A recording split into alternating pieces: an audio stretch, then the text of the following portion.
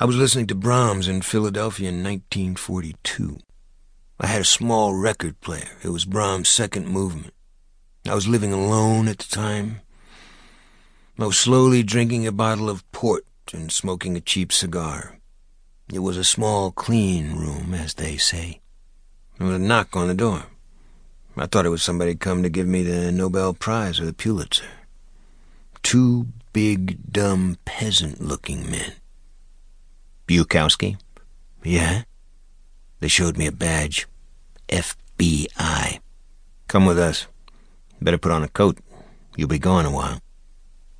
I didn't know what I had done. I didn't ask. I figured everything was loss, anyhow. One of them shut off Brahms.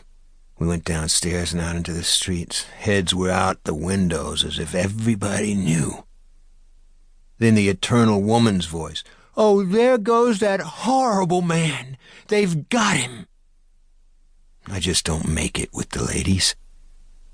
I kept trying to think of what I had done, and the only thing I could think of was that I had murdered somebody while I was drunk, but I couldn't understand how the FBI could get involved.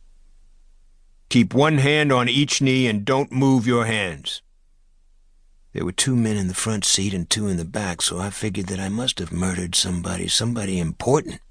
We drove along, and then I forgot and reached up to scratch my nose. Watch that hand! When we got to the office, one of the agents pointed to a row of photos around the 4 walls. See those pictures?